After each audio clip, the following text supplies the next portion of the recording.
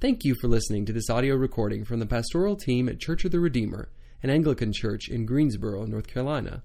If you'd like to know more about Church of the Redeemer, its ministry, or its mission, then visit us online at redeemergso.org.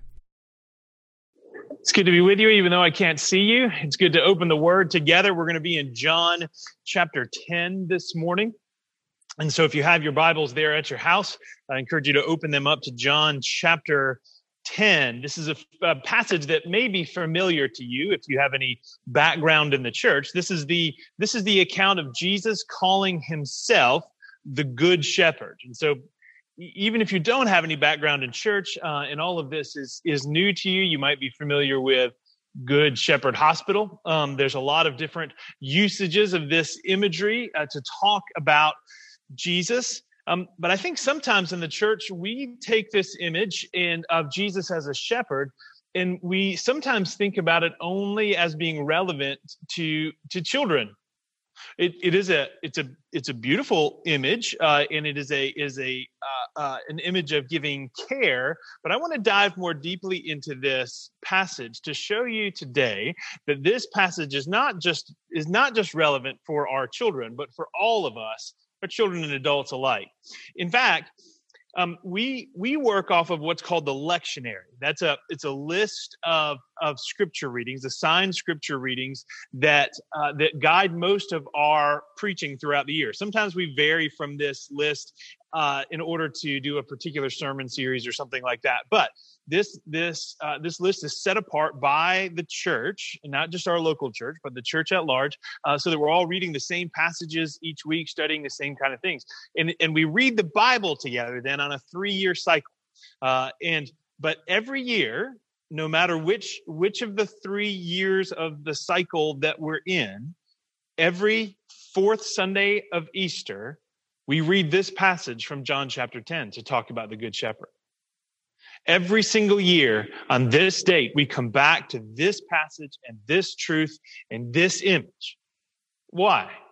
Why? With all of the other important things we need to talk about, why come back here to this passage every year?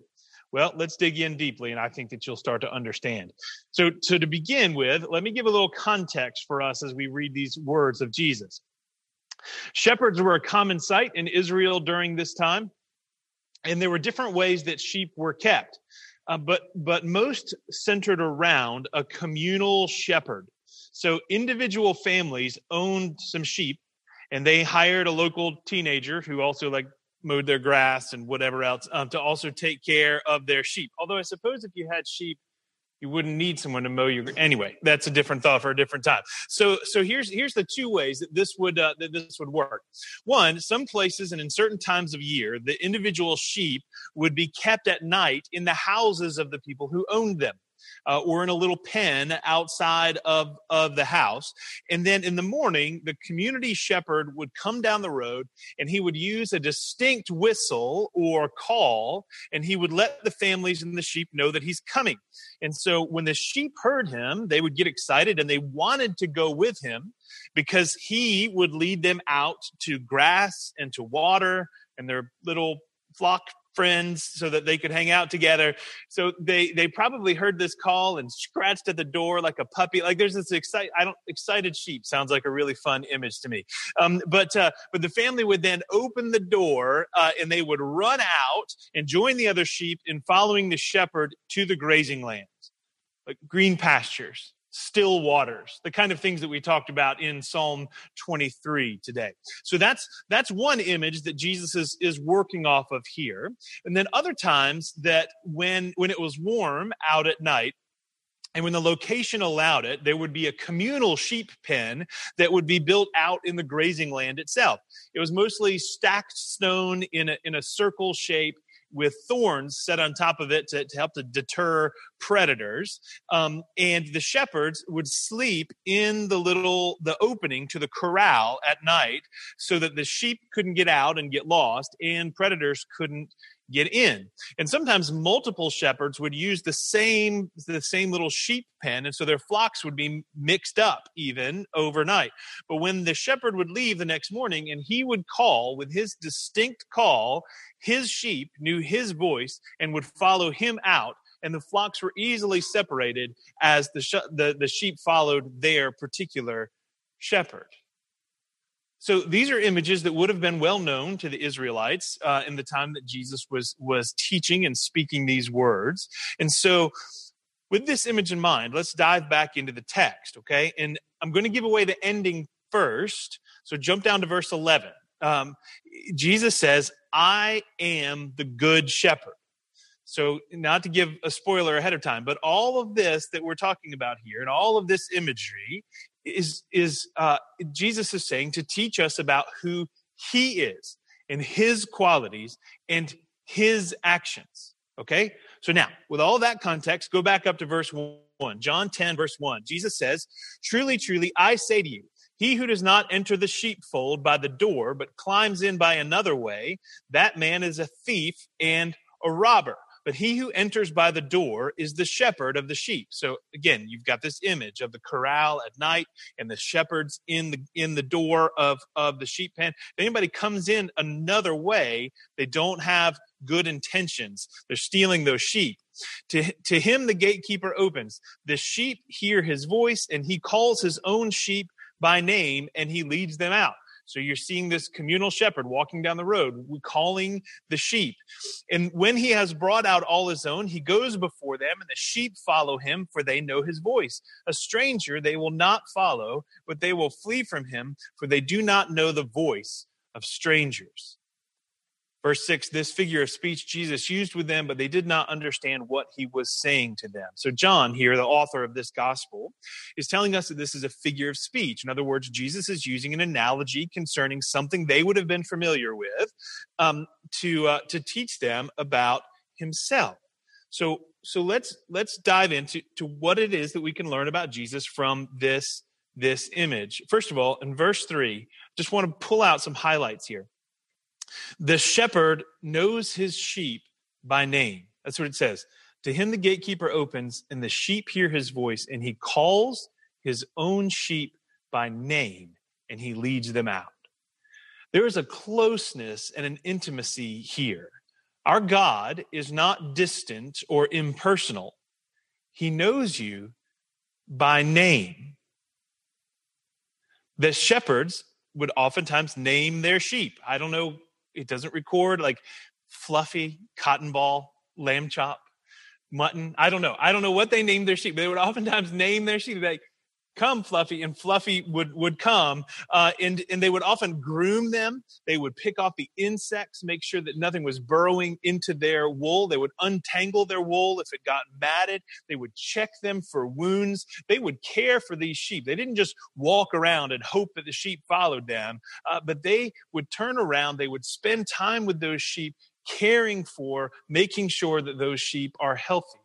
And I want to draw a direct line here, because this is what Jesus is doing, from the way that God deals with us to the way that shepherds deal with their sheep. Jesus chose this image purposefully to show the personal care and concern that he has for those who belong to him. Maybe you just need to hear this message this morning. He has a personal care for you by name. He knows the struggles you're going with. He knows how hard it is to be locked in a house with two almost teenage boys for weeks on end. Maybe that's just me, but he knows whatever it is you're struggling with too. He knows if you've been laid off from work. He knows the financial fear that you have. He knows the social fear that you have. He knows what it is that you are struggling with. He knows your wounds. He is not distant. He is not far off. And the second thing that we see here in verse 3 is that he leads them out, and he leads them out of their cramped temporary spaces into green pastures. I think this is particularly relevant to us right now in our time of isolation, but not simply because we're literally locked in our houses, but that there are many things that keep us locked up. And in this time when you are dealing with so much anxiety, fear, anger, grief, frustration, Jesus knows and is concerned and is here to comfort. He's here to lead you out. This morning, he is here to lead you out of those spaces in which you are locked in. He can turn your mourning into joy, your confinement into freedom, your uncertainty into confidence, your sin into righteousness. If you are mired in these things right now, let me ask if perhaps you're trying to solve your issues through your own might, in your own power, in your own control. And that's what's leading you to this exhaustion.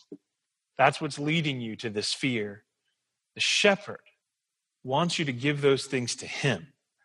He wants to lead you out.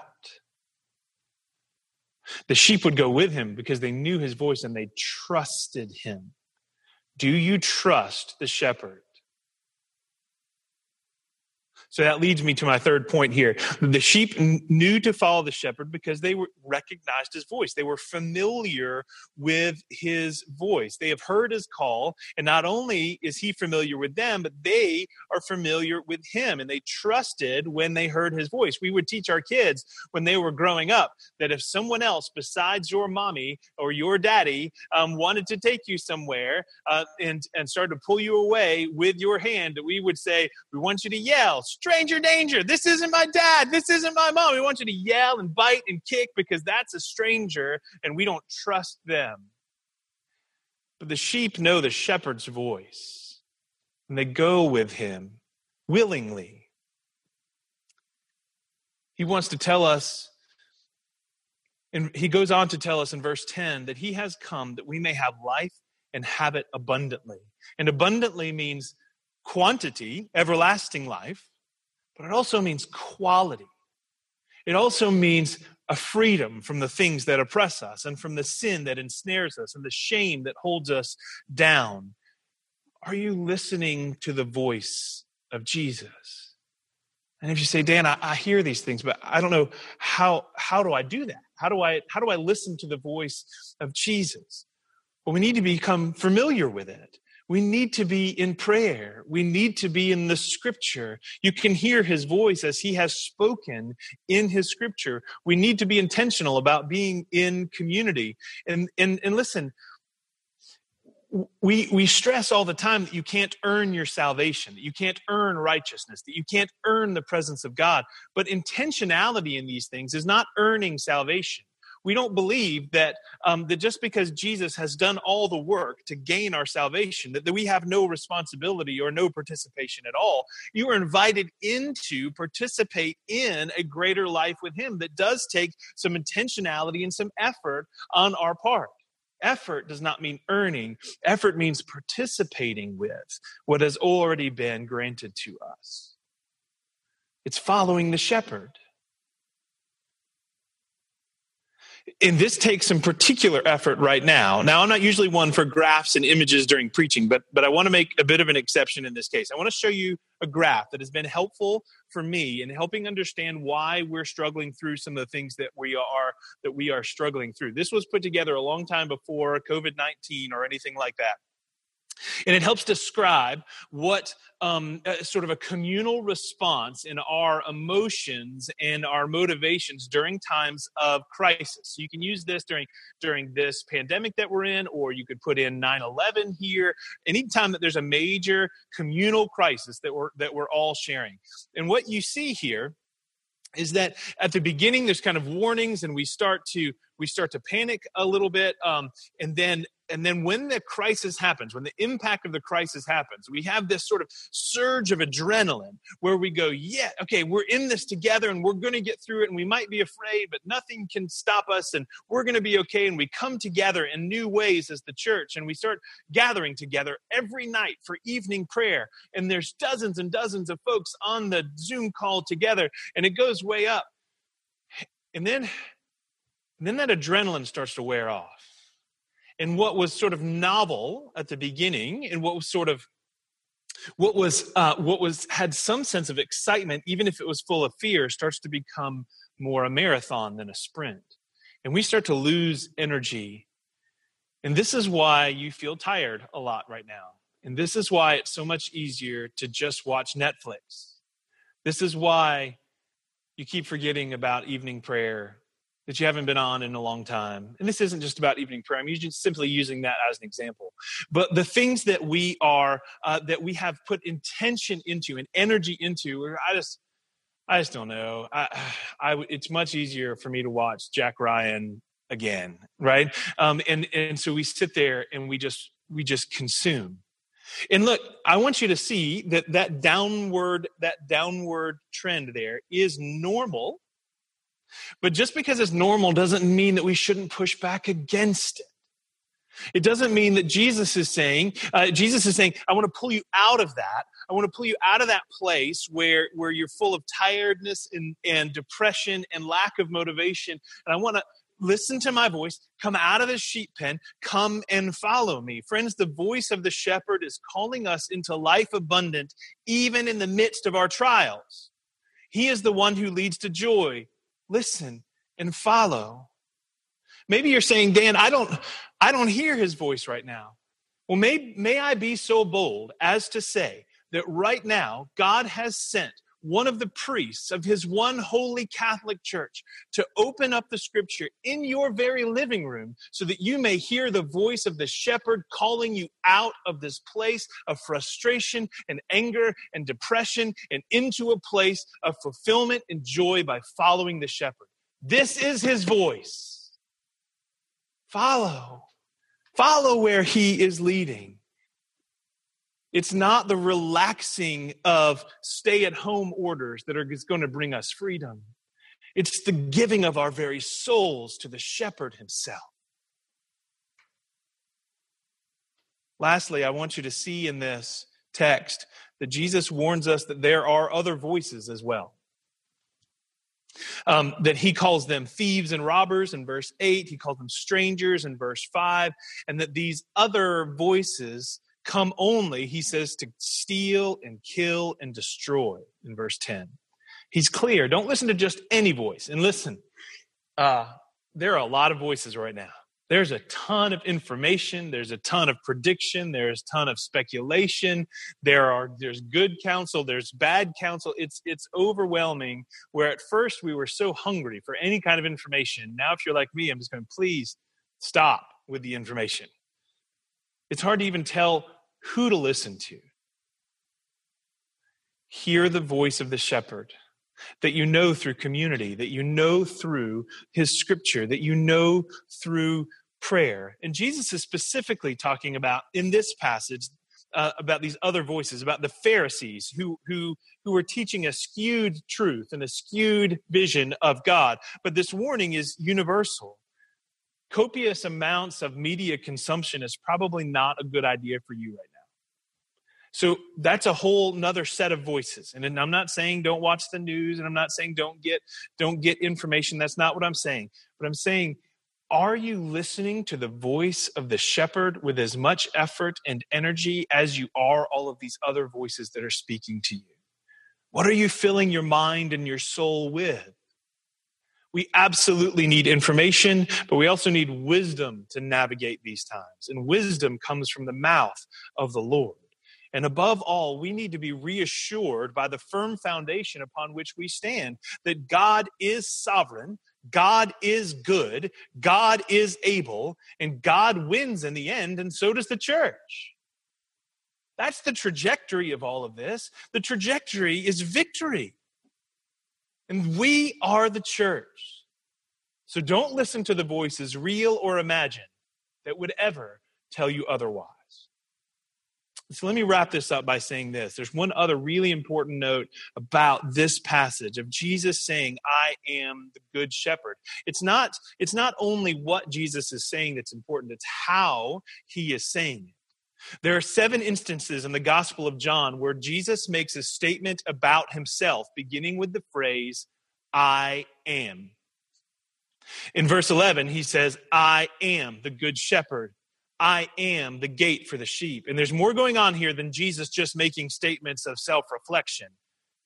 Let me read to you from Exodus chapter 3, when Moses was in the wilderness and he saw a burning bush and he was given instructions to let God's people out of slavery in Egypt. Exodus 3:13, Moses said to God, suppose I go to the Israelites and say to them, hypothetically, if I go to them and say, the God of your father sent me to you, and they ask me, what is his name? What am I to tell them? And God said to Moses, I am who I am. This is what you are to say to the Israelites. I am has sent me to you.